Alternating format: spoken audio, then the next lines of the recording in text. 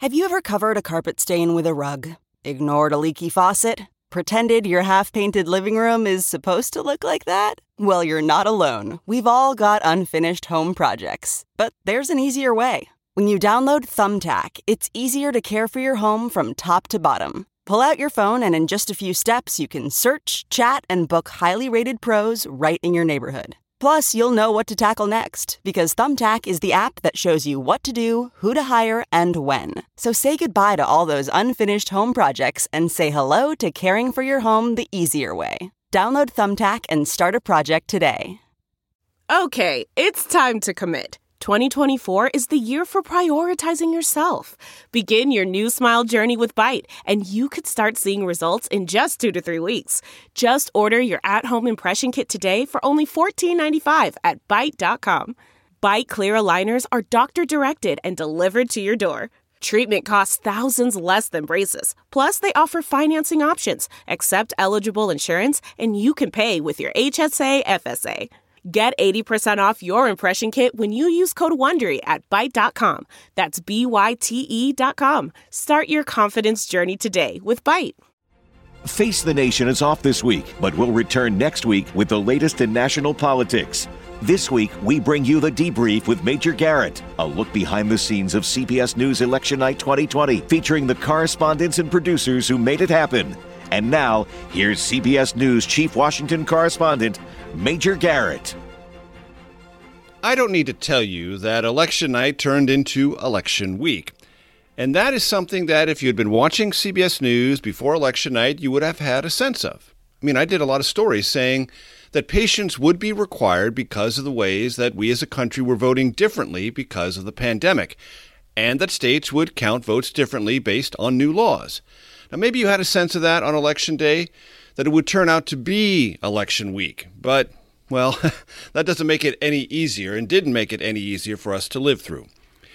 So what we did for you this week is, in place of Face the Nation, we're bringing you on the radio, for the very first time, my podcast, The Debrief, with me, Major Garrett.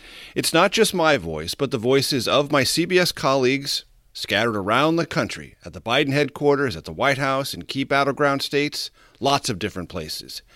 We also have really amazing behind-the-scenes audio of CBS News internal communications of important calls of states that made all the difference in this election.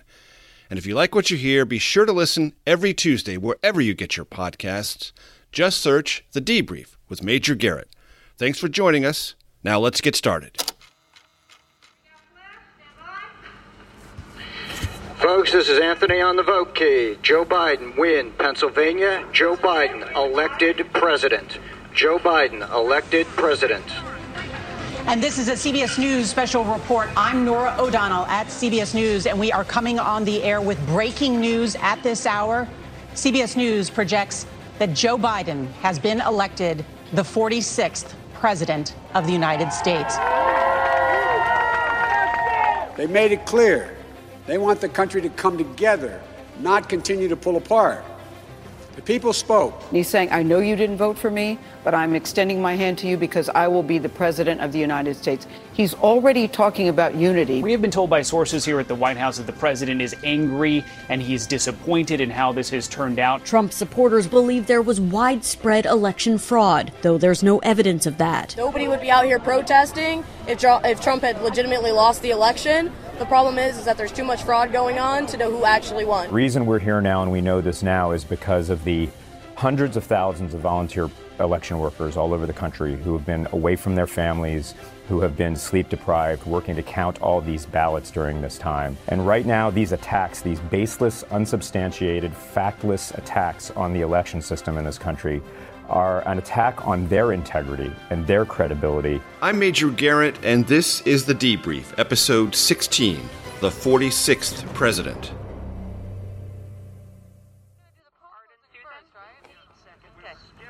Stand by. We are going to come to Garrett before Salvanto. We want to bring you for the first time behind-the-scenes sounds of CBS News election night coverage. You will hear familiar voices and those of directors or producers who are not household names, but are irreplaceable. But first, some context. This was an election like no other. The grip of coronavirus could be felt and seen everywhere. I was summoned to New York a full 12 days before Election Day, the first 3 of those spent in quarantine. I found Times Square unrecognizable, essentially deserted. Restaurants and shops boarded up, side streets vacant and sad. All the familiar lights shone, but cast no shadows. Pulsating beacons above, paved nothingness below.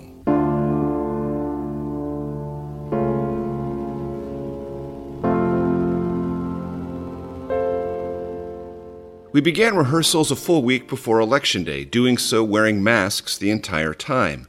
We were tested for the virus daily. No test, no entry. Social distancing was mandatory. Dozens of people did their jobs in proximity to one another for the first time in months.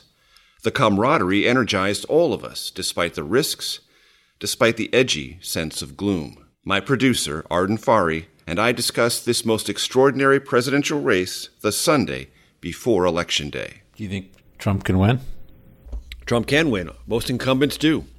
The difference is this is a president who is seeking a second term in the midst of a pandemic. It is a top issue. Even Trump supporters are somewhat hesitant to say he has done as well as he has said he has done with the pandemic. The death toll is almost unimaginable, 230,000. Case rate above 9 million. And the sense that this winter ahead is going to be difficult for the country does not leave within anyone's frame of reference a sense that we've got this under control.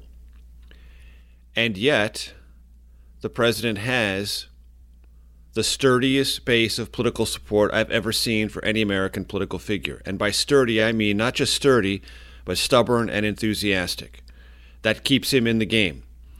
Any other incumbent would be so far behind and ruled almost out of the game. They have completed the greatest comeback in Super Bowl history. There is a relentless conversation when you cover Donald Trump. It begins the same way. Could this be? As Arden and I discussed 2020, I remembered a similar conversation in 2016. We recorded it on a flight from North Carolina to New York City as that campaign wound down and the polls tightened. Everyone detects this tightening. Here's the great unknown as to how significant this tightening is, because things tightened a little bit for John McCain, it was irrelevant. Things tightened a little bit for Mitt Romney, in the end, it was irrelevant. Here's why it might be relevant in a Trump context. They're modeling. And I want to stress, it's only their modeling. They're the only ones who draw up the map this way and run the mathematics this way. It's also a narrative they want out there, too, though. Yes, absolutely. Absolutely. But they believe it. And look, if they're right, and they're the only ones who were right, political scientists and historians are going to spend the next 20 years trying to figure out how they were right and everyone else was wrong. So let's give them their due for a second. Politically, in terms of raw power and emotional reach, the essential question was always this. Just how big and motivated was Trump's base? Will they show up? Well, in both elections, the answer surprised the so-called experts. President-elect Donald Trump kicked off his thank you tour in Ohio last night, emphasizing his victory over Hillary Clinton and mocking what he called the dishonest press for underestimating his chances. On Election Day, I took a nap in the afternoon, knowing it would be a long night. We had no idea how many long nights were ahead. You ready? I'm ready. Let's go. Game time. Let's go. Election Day for all of us on the CBS Politics team began to come into focus with a late afternoon briefing on initial exit poll data. Director of Elections and Surveys, Anthony Salvanto. State after state, Trump is winning election day vote. The question is, are there enough? That's your story. CBS had reported this was possible and that a pro-Trump surge on Election Day could propel him to victory or a close loss. Norah O'Donnell, managing editor of the CBS Evening News, anchored our coverage. Hey, Norah, it's Renee. Can you hear me okay? Have a great show, Norah. See, I'm going to do everything you guys do. And step by her mic, and go eat. Open a mic, reveal everything. Cue her. 2020, America Decides. We are watching it all unfold here at CBS News election headquarters. Exit polls was one of my beats on what became election week. Producer Andy Wolf, coordinating the data, gave me a roadmap. How is the coronavirus being handled? Right. It's about even versus well and badly. And maybe, a way to get into it is this race has kind of always been about coronavirus, one way or another. Yeah. That could be your preamble. Oh, yeah. Right? Yeah. Okay. Right. Cool. And exit polls tell two of the stories of Election Day. The first story of Election Day is who won. The second story of Election Day is why. Election polls tell us why. And we'll get some early reads on that very, very soon. As always, Arden Fari, my producer, was helping me every step of the way. Number one, 4 boards, national. More important issue for Biden voters. Contain coronavirus, 79. For the Trump campaign, Florida was the North Star, the victory they believed was certain and indicative of what would unfold in other close states. A big win there, they were certain, would mean narrow wins elsewhere. As election night unfolded, Florida was coming across for Team Trump. So it's 5 minutes to 9, and we don't have results from Florida, but it's looking like Trump is going to carry Florida and its 29 electoral votes. CBS deployed reporters all over the country. Nicole Sganga at the White House. Sidewalk here, there are just dozens of cameras, over 100 cameras out here. I've never seen anything like it. Just have to imagine what it's like inside there in the residence. We know the president is inside. We know that his supporters are in the East Room and that they are having a celebration of sorts right now, a victory party, perhaps, though we don't know the election results, that they are eating sliders. But we only know that because we are texting with people inside the room. Blocks away, Christina Ruffini monitored street protests. We're following a group of protesters who are walking towards the White House and what we call Black Lives Matter Plaza here, chanting Black Lives Matter and the ever-popular F, edited for this podcast, the police. Washington, D.C., like many American cities, became a sort of plywood maze of boarded-up businesses. Apprehension of the result and reaction was seemingly everywhere. So far, it's been pretty calm here in Washington. We've had 1 or 2 arrests. We're hoping, as the night progresses, the calm will stay. Everybody just keeps stopping by our satellite truck to look at the returns and asking us what's going to happen. And I got to tell them, we don't know. Chris Van Cleve traveled to North Carolina. Democrats won its 15 electoral votes in 2008, but lost them in 2012 and 2016. Nevertheless, hopes ran high. The votes are still being counted. It is very close here. And it's a strange election night because normally you'd be at an election night party where there would be voters, supporters, celebration, heartbreak. Now it's open air, it's chilly, it's a bunch of media, and the occasional Democrat comes out and speaks in front of the North Carolina Democratic Party headquarters. So a lot of the energy just isn't here this year. Of course, that's because of the pandemic. At 11:40 p.m. on election night, producer Gabby Ake was with White House correspondent Weijia Jiang. The mood can be described as jovial. Officials Weijia Jiang and I have spoken to are confident that the president will have 4 more years. They think that Florida, which at this point is leaning in the president's favor, is a huge sign that Mr. Trump will pull off a win. But Arizona, which he held on to in 2016, is looking more and more likely to end up in Biden's column. This race is still too early to call for anyone, and it probably won't be for a while. Welcome back to The Debrief, where we are taking you behind the scenes of CBS News Election Night 2020. We pick up here early Wednesday morning, long before the presidential race was called. I was still on the set in New York, and our producers and correspondents were still standing by at their respective posts across the country. The comfort of your favorite seat is now your comfy car-selling command center, thanks to Carvana. It doesn't get any better than this. Your favorite seat's the best spot in the house. Make it even better by entering your license plate or VIN and getting a real offer in minutes. There really is no place like home. And speaking of home, Carvana will pick up your car from yours after you finalize your offer. Visit Carvana.com or download the app and sell your car from your comfy place. At midnight, Arden asked about the only fuel I consume on election night. Major, it's Arden. Yep. Do you want coffee or anything? Coffee. Yeah? Yeah. Okay, be right there. Shortly before 2 a.m. Wednesday, Nicole Skanga was still reporting at the White House. We are in hurry up and wait mode. We have been told the president is expected to make remarks this after his Democratic rival Joe Biden addressed the public earlier tonight in Wilmington, Delaware. We knew because of the unprecedented early vote and the mail-in vote that it's going to take a while. We're going to have to be patient. Other CBS reporters stood sentry from home, as required by work-at-home pandemic realities. Hi, this is Stephen Beckett. I'm an editor for CBSNews.com in Washington, D.C. It's about 2:20 in the morning, and I am waiting to see the president walk out on stage at the White House to hear from him for the first time since Election Day. I'm here seated at my desk where I've been working for the past 7 or 8 months since the pandemic started. I'm missing the newsroom, but got some pizza earlier to try to fill that void. And my dog is keeping me company, as he has since the beginning of all this. So it looks like he's coming out now, so we're going to listen to what he has to say, and I'm hoping to be signing off relatively soon.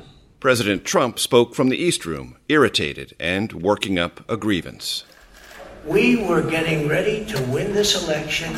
Frankly, we did win this election. White House correspondent Weijia Jiang. The president just made remarks that included mostly false information. It was pretty remarkable, and I think that even though he hinted he would say these things, to hear him say them from the White House while votes are still being counted in what is a true display of democracy at its finest with an historic turnout was jarring, to say the least, and memorable. And, usually by this point during election night, you might have a good sense of what's to come, but we really don't. And I think that was what we expected, and now it's just a waiting game.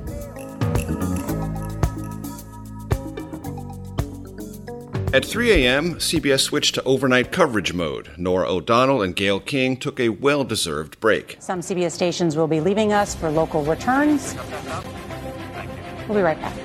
Vanity's up. Stand by camera 3. In 3, 2, 1, add mic. There's all Tony. Cue. I stuck around. Come on. Was I really going anywhere? So it's 3:10 a.m. Yep.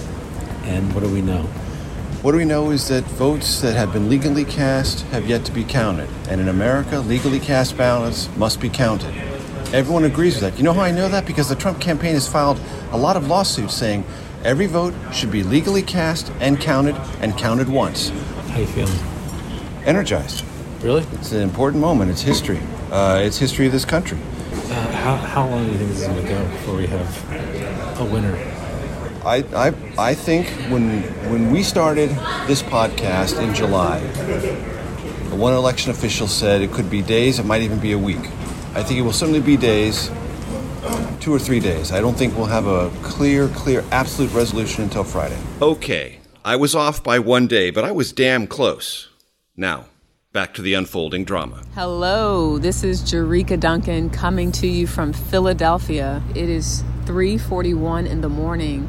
We are on the corner of Race and 12th Street in front of the Pennsylvania Convention Center, where people, believe it or not, at 3:41 are still counting ballots. We knew Pennsylvania was going to be a crucial state to watch, and we are watching based on some results that are, I think, 75% of Pennsylvania is being reported right now.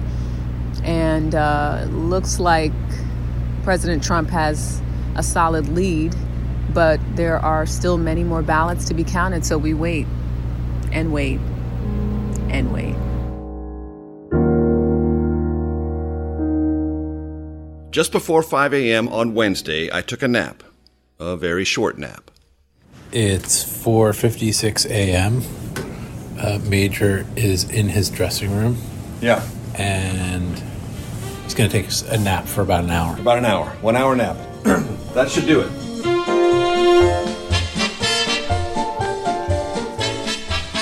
Arden ran back to the hotel, a block away, to brush his teeth and grab new contacts for me. What did you just say? I said, let me take these contacts out. They've been in my eyeballs for 36 straight hours or something like that. CBS This Morning came on at 6 a.m. I was there at 7 a.m. 1 hour of sleep is no way to go through life every day, but it is the way to go through life if it's a close presidential election, and so that's where we are. Welcome back to The Debrief, where we are taking you, yes indeed, behind the scenes of CBS News Election Night 2020. It took an army of correspondents and producers to cover this year's presidential election, and you will continue to hear from them throughout this show. We pick back up on the Wednesday after Election Day with my producer, Arden Farhi. Wednesday seemed to unspool slowly, as if time were suspended, as votes were tabulated. It's 2:30 p.m. on Wednesday. Just got a call that Biden is about to speak. Don't know what he's going to say, but we're heading back to the studio. And election 2020 continues. Right now there's 5 states that will basically determine the outcome of this one. If the vice president can win 2 of the 5, he will be president, but the President Trump needs to carry 4 of those. So both have paths to the White House, but it seems like Biden's path is a little bit wider than Trump's at this point. Again, White House producer Gabby Ake. Right now, things are still too close to call in multiple states, Michigan, Wisconsin. We're still even waiting for Georgia and Arizona. It's anyone's guess right now where things are going. White House correspondent Paula Reed at 2:35 p.m. Wednesday. Moments ago, the Trump campaign held a call for reporters, and they believe that their math in Pennsylvania and Arizona shows them that President Trump will be reelected by Friday of this week. Every few hours, it just seems like it shifts who we think is going to be elected to the White House.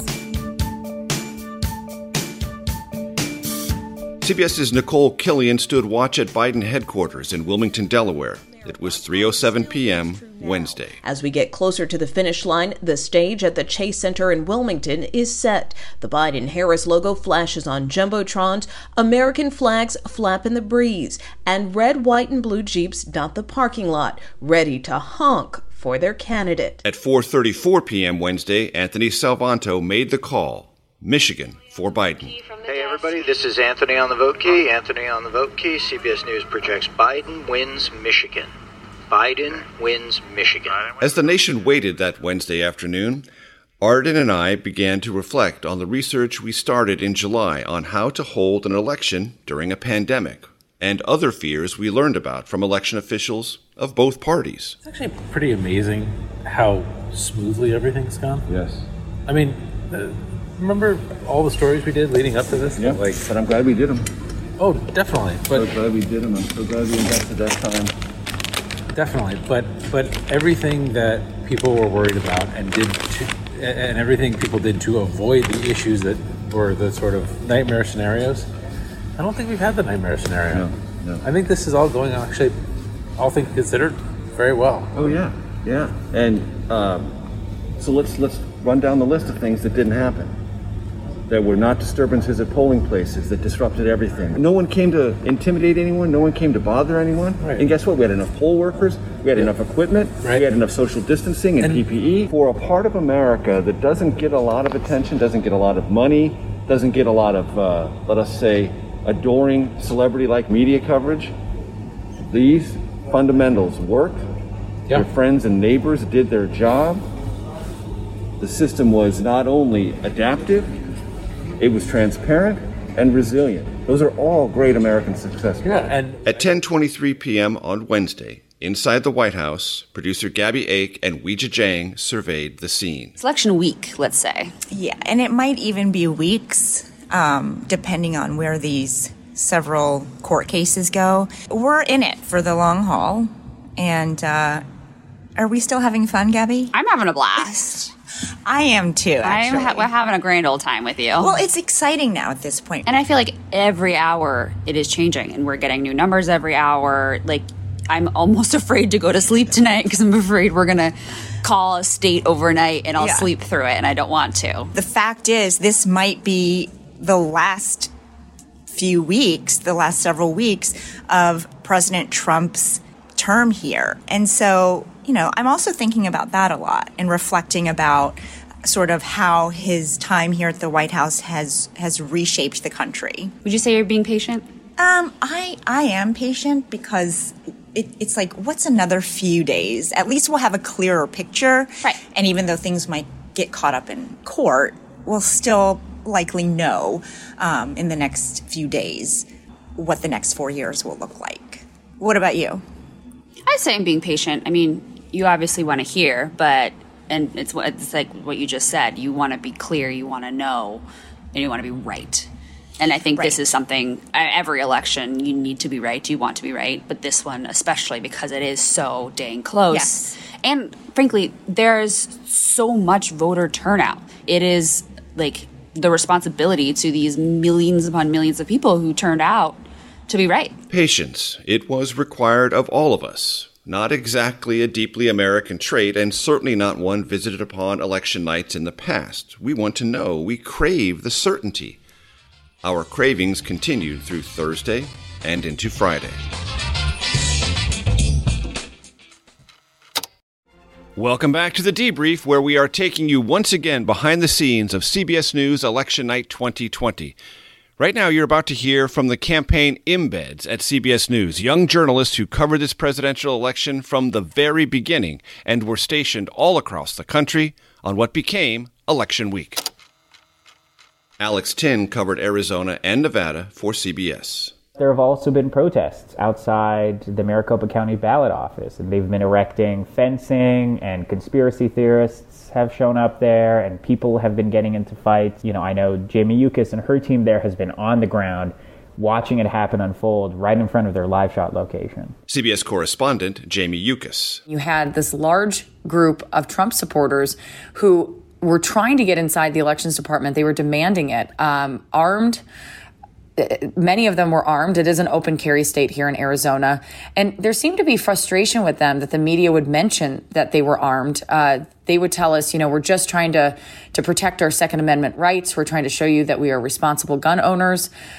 We were just pointing it out because, there's so many other places in this country where there aren't open carry laws. And I think for people, it was unusual. I know for some of my friends and family to turn on the TV and see people carrying openly AK-47s and AR-15s. CBS reporter Lecrae Mitchell covered Florida and Georgia. She filed this at 9:41 a.m. Friday. But I've been up since about 2 a.m. with the exception of about a 10-minute nap because when I woke up at 2 a.m., it was clear that the margins in Georgia were really starting to shrink. And by 4:47 a.m., Joe Biden had taken the lead in this state, a state that has not elected a Democrat for president since electing Bill Clinton in 1992. Georgia went for Ronald Reagan twice, went for George Bush in 1988, gone, out of here for Bill Clinton. And so it's been quite an experience. And, as I described it to one person, it feels like a roller coaster. Like I feel the adrenaline, I feel the importance of this moment, and I feel the how crucial it is to get this right. Biden's newfound lead in Georgia, albeit narrow, was significant. It tracked the data showing Republican Senator David Perdue falling beneath the 50% vote threshold to avoid a runoff in January. Fortunes were turning against the president and Perdue in the Peach State, driven by voters in the Atlanta suburbs turning away from the GOP. Mark Strassman is a CBS correspondent based in Atlanta. I've lived in Atlanta for almost 25 years, watched Georgia change from ruby red to whatever color it is now. Not blue, but probably purple. The state's younger, more diverse, more open to Democrats. Some of my white, middle-aged Republican friends here don't recognize their state politically anymore. Is it a backlash against Donald Trump or the Republican Party or both? We'll find out more in January when there's a runoff for both the state's U.S. Senate seats. with control of the Senate itself on the line. CBS News special report. So where do we stand in the presidential contest? Still no declared winner, and the ballot counting continues. Saturday morning dawned, and CBS awaited reports from election officials in Pennsylvania. It's 11:23 a.m. on Saturday. We are awaiting a report from Allegheny County. That's the Pittsburgh area. All of us gathered on the New York set. It was silent, electric, full of unspoken anticipation, anxiety, the sense that history was moving beneath you, about to propel you and the nation in a new direction. I felt exactly the same way on election night in 2016. It has nothing to do with partisanship. It has everything to do with the votes and voices of Americans and the clarity, when it comes, of their judgment, their decision.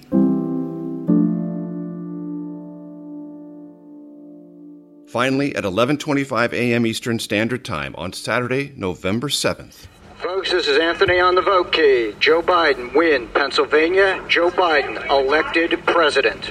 Joe Biden elected president. And this is a CBS News special report. I'm Nora O'Donnell. We stayed on the air for 2 hours, then did 2 more hours of coverage in primetime Saturday night. Reporter Bo Erickson covered the Biden campaign for CBS from the beginning. The call that Joe Biden won the election came like many of the 562 days on the campaign trail with him, working alone in a Hilton hotel. CBS was well prepared to get our stories online, so I went outside to see the area flooded with thousands of Biden supporters. It looked like Delaware just won the Super Bowl. One of the supporters told me, no, the country just won the Super Bowl. So how does it feel to cover a winning campaign? Tiring and an honor. CBS White House correspondent Ben Tracy. I'm really glad that I volunteered to work on Saturday morning because that meant that I was at the White House when the race was called for Joe Biden, which was cool to be there for this moment of history. But it was also totally surreal because the White House was a complete ghost town. The president had decided to go golfing. As this news was being made, we could hear the crowds gathering across Lafayette Square in Black Lives Matter Plaza. And as the minutes wore on, you could hear more and more chanting and cheering and screaming. And it was striking because had the president been at the White House, he would have heard what we were hearing. A lot of people cheering the fact that he lost.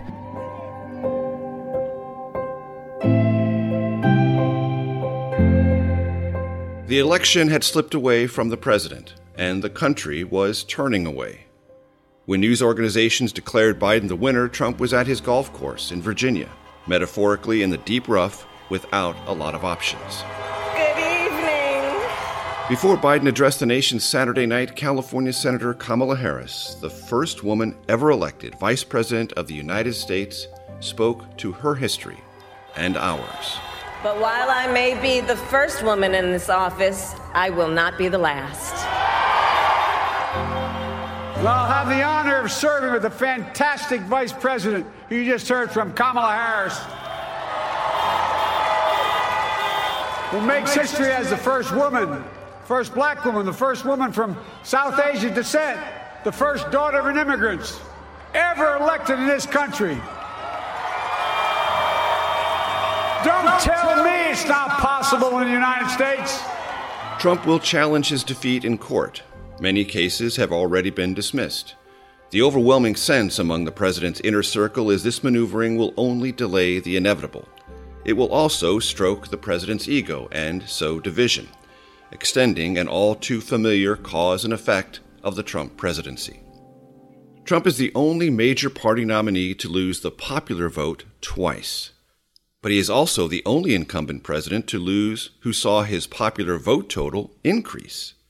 Roughly 7 million more Americans voted for Trump in 2020 than did in 2016. His reach into American life and politics deepened, just not enough. Another historical anomaly. This is the first election ever where the incumbent lost, but his party, at least as the numbers currently stand, gained seats in the House and lost no net seats in the Senate. The nation has also never seen 5 states with such close margins of victory. As of this recording, North Carolina, Georgia, and Arizona are still too close to call. The trends are clear, but CBS is awaiting more data to remove any doubt that a called race will withstand scrutiny. Former President George W. Bush on Sunday called the outcome certain. America's top European allies, as well as Israel, recognized President-elect Biden. It is worth saying here that England, France, Germany, and Israel each possess sophisticated intelligence services that would never recommend action if doubt about the election's outcome existed. What's more, the head of President Trump's own National Cybersecurity Agency with specific jurisdiction over elections warned against social media disinformation alleging vote fraud. The people have spoken. A concession is not required. History will judge the president accordingly. There is in all of this one simple, reassuring certainty. On January 20th, next year, Joseph Robinette Biden Jr., aged 78, will be inaugurated the 46th President of the United States.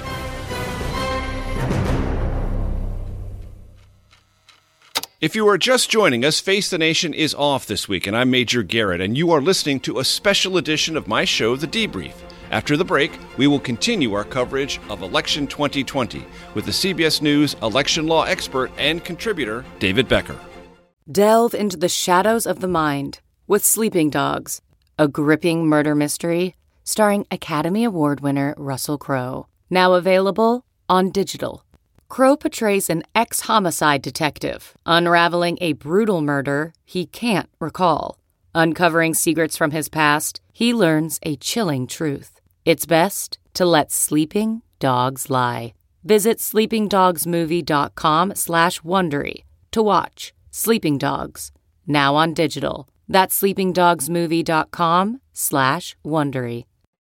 Welcome back to The Debrief, where we are giving you exclusive behind-the-scenes access to CBS News Election Night 2020 coverage. Now, we turn to a voice you may recognize from the top of the show, CBS News election law expert and contributor, David Becker. So, let's break this down. Have you seen a single assertion in court that has what you would regard as a modicum of legal validity? The answer is no. I haven't seen anything in any of the multiple lawsuits that have been brought that would come close to stating a claim that any ballots were cast invalidly at this point in time. And in fact, the courts agree the Trump campaign is batting a perfect 0 for 12 so far. I expect that rate is going to continue as more courts weigh in very shortly. But not only are there no supportable claims that there were improprieties that were significant at all in this election, it's really clear that this election was perhaps one of the best run in American history. In spite of the huge turnout, in spite of the threat of foreign interference, and in spite of the pandemic, and in spite of the lack of resources, what we saw is an historic amount of American voters turn out using a variety of methods of voting in the most transparently supervised process we've ever seen. And if you saw a legitimate Trump proffered claim, would you say so? Oh, yeah, absolutely. And there are claims at times of improprieties that might be insufficient to overturn the outcome, for instance, that we would have to address. I mean, we're constantly trying to improve our election system, and if there are claims that need to be addressed, we should address them. But I haven't seen even the most modest supportable claim yet in this set of litigation. How about this? Well, there's lots more mail-in ballots. There must be fraud there. Well, you know, it's interesting. Prior to 2020, the election that had the most mail-in voting was 2016. About 1 in 4 ballots nationwide was cast by mail. And I don't recall, even though that was the high watermark for mail voting, I don't recall the Trump campaign complaining about that then. And of course, in 2016, we weren't also dealing with the pandemic that required a lot of voters to think twice before going out in public and standing around other citizens. So this is something we've been doing for a long time. Every state has some form of mail voting. We've been doing mail voting since the Civil War. In 2000, you had butterfly ballots, which left ambiguity in terms of voter intent. And you had laws or procedures that were by no stretch of the imagination modern or specific to resolve any dispute or question of voter intent. And so there was a pursuit of trying to figure out what voter intent was on these various ballots. We are not trying to define or delineate voter intent. In every case that I'm aware of, we know what the voter intent was, and we've counted it. I think that's exactly right. I mean, there's so many differences between 2000 and 2020. We had one state that decided the presidency. Here, the Trump campaign needs at least 3. We had that state decided by only 537 votes with election administration problems. Here we have all of the states where President-elect Biden has won were decided by at least five figures of votes. And in some cases, like Michigan, 6 figures. And we don't see the election administration problems. In fact, in many ways, this is going to be a masterclass for election administrators for years going forward. How did election officials, with the challenges they face in the primaries, with inadequate resources, with foreign adversaries spreading disinformation, and then last and most importantly, with a pandemic that caused a lot of fear nationally, how did they pull this off? How did we somehow get to the point where about 160 million Americans were able to cast a valid legal ballot in this election, breaking all records we've ever had? It's a tremendous testament to their fortitude and resilience. And it's totally different than Florida. And David, when Trump supporters say, but he had a lead on election night. The analogy I always use is if that mattered, we would have given the Atlanta Falcons the Lombardi Trophy in Super Bowl 51 at halftime. I mean, a lead at election night, we had not counted all the ballots. We had not counted all the points. There was still plenty of time. What we're seeing now, and fortunately, we did a really good job, Republican and Democratic election officials, of educating the electorate about this, that it was going to take some time to count all of these votes. 160 million ballots don't get counted in 1 minute. It takes some time, and we all know that. Some states can count faster than others given the rules, but we were counting every valid ballot that had come in by the deadline. For instance, in Pennsylvania, even though there's some legal dispute over a small number of remaining ballots that might have arrived after Election Day, all of the ballots that have been reported so far were received on Election Day or before. So it just takes some time to count all the ballots. I know they'd like to stop the counting. There were places where, quite honestly, Vice President Biden was ahead on election night, and Donald Trump overtook him as more ballots were counted. I think North Carolina might have fit that description, and other places. You can't have it both ways. You have to just let the process work out. Both campaigns knew the rules going into this election. They knew what the rules were in every single state. They knew what ballots were going to be valid in every single state. They knew when they were going to be counted in every single state. We had told everyone that Pennsylvania, Michigan, and Wisconsin were probably going to take a little bit longer than states like Ohio and Florida because of the rules, and that certainly turned out to be true. But they can't claim they didn't know the rules of the game, and they certainly shouldn't be claiming to change the rules now that they know they lost. And in Georgia, they're going above and beyond what the state law requires. That's exactly right. They had to do an audit this year of some sort. It could have been a fairly easy audit. What they instead decided to do was a risk limiting audit of the presidential race. And given a risk limiting audit is the kind of audit that confirms the result to a certain, what they call risk limit, to a certain probability. And given the margin of victory, it might require fewer ballots to review or more ballots to review. As the margin gets closer, you need to look at more and more ballots. Now, you get to a point where you have to look at so many ballots, as in the case of the Georgia presidential race, where you might as well just look at all of them. And so that's what they're doing right now. They're looking at every single ballot, doing a hand recount, looking at the human readable text of every single ballot, and confirming what the count is. The count will change a little bit, to be honest. There's always a little bit of variation of a few ballots here or there, but it's almost impossible to imagine the outcome would change. We've never had a recount overturn a statewide margin of even more than 1,400 votes, let alone 14,000. And it's worth reminding our listeners that the administrator of the election in Georgia is a Republican named Brad Raffensperger. That's right. The governor is a former Secretary of State. The Secretary of State is a Republican. They're both Republicans. The legislature is Republican, the legislature that set up the rules for all of this. So the counties all have bipartisan boards. There are members of both parties involved in the election administration throughout the state. So this is being overseen in a way that's incredibly bipartisan, incredibly transparent. If you were just joining us, Face the Nation is off this week. I'm Major Garrett, and you are listening to a special edition of my show, The Debrief.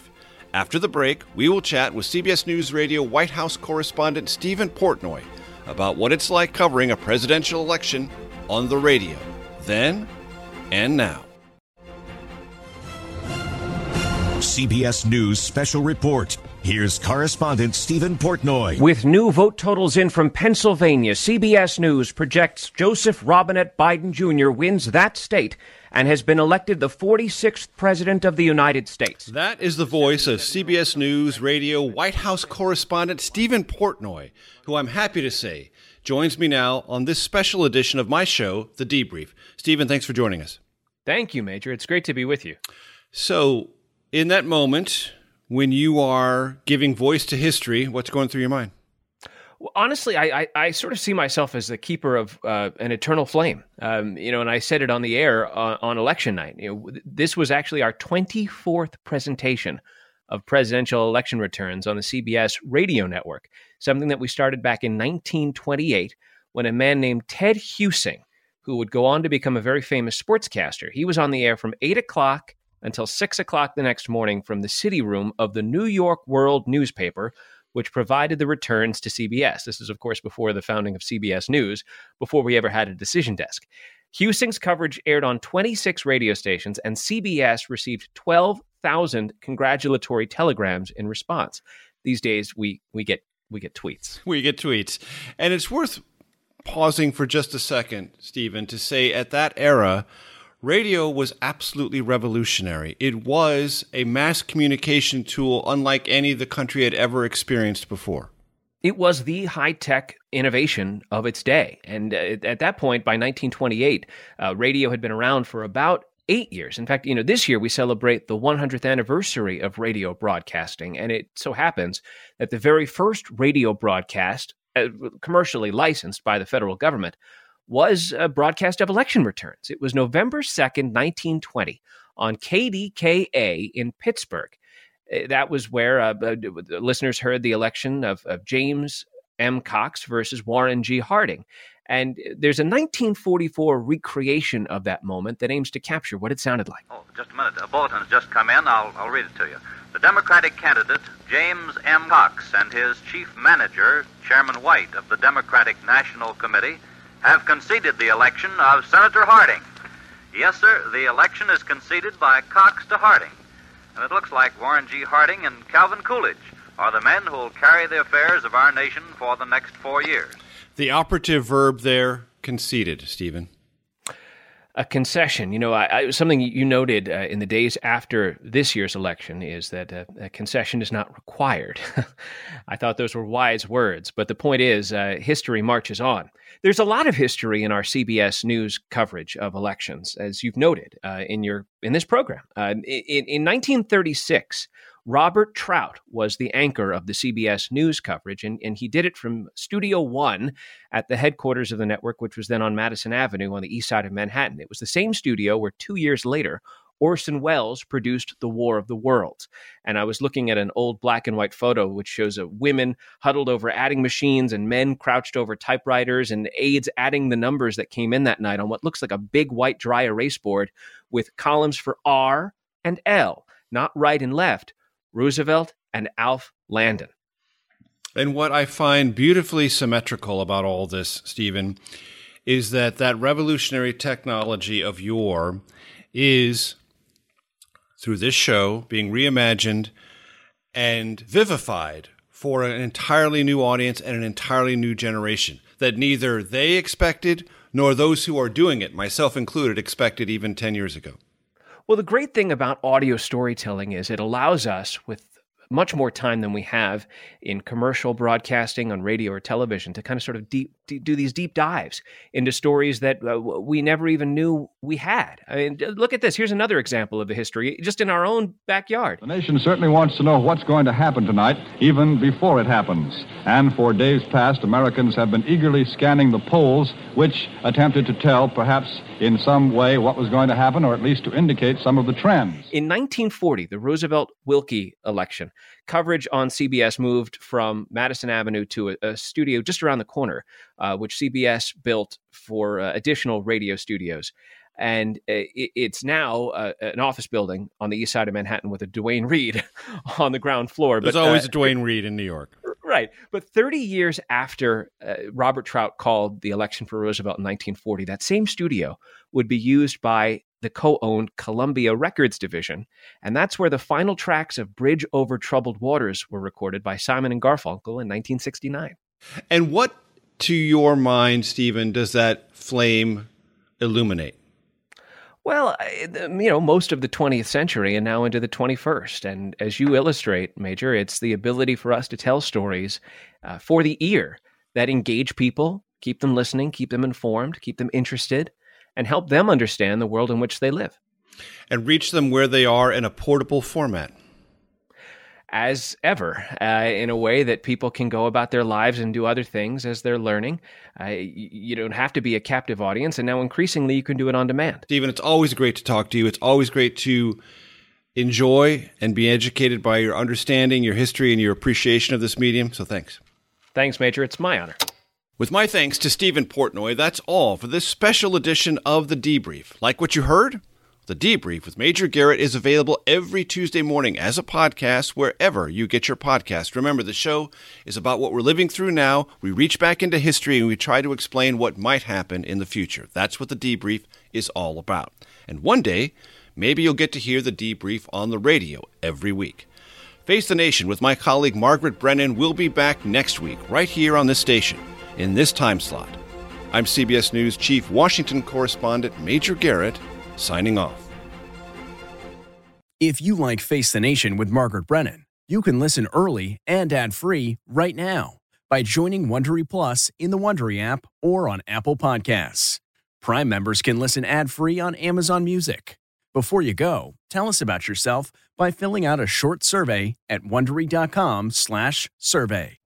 You know how to book flights and hotels. All you're missing is a tool to plan the travel experiences you'll have once you arrive. That's why you need Viator. Book guided tours, activities, excursions, and more in one place to make your trip truly unforgettable. Viator has over 300,000 travel experiences to choose from. Everything from simple tours to extreme adventures and all the niche, interesting stuff in between. So you can plan something that everyone you're traveling with will enjoy. Real traveler reviews give the inside scoop from people who've already been on the experiences you're considering. So you can plan with confidence. Free cancellation helps you plan for the unexpected. And 24/7 customer support means you can travel worry-free. Download the Viator app now and use code Viator10 for 10% off your first booking in the app. Find travel experiences for you. Do more with Viator.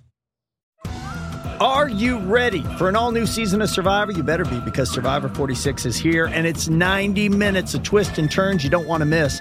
Better yet, after each episode, there's a brand new episode of On Fire, the only official Survivor podcast. Each week, we go behind the scenes of the episode's biggest moments, taking you into the how and the why things happened. And this season, we're very lucky to be joined by an expert, the winner of Survivor 45, Dee Valladares. What is up? I'm thrilled to be joining this team and to be giving you my take on how and the why players made the moves they did, what it takes to outwit, outplay, and outlast, and to ask Jeff some questions, because even after 26 days out there, there is still a lot for me to uncover. Bring it, Dee. Listen to On Fire, the official Survivor podcast, wherever you get your podcast.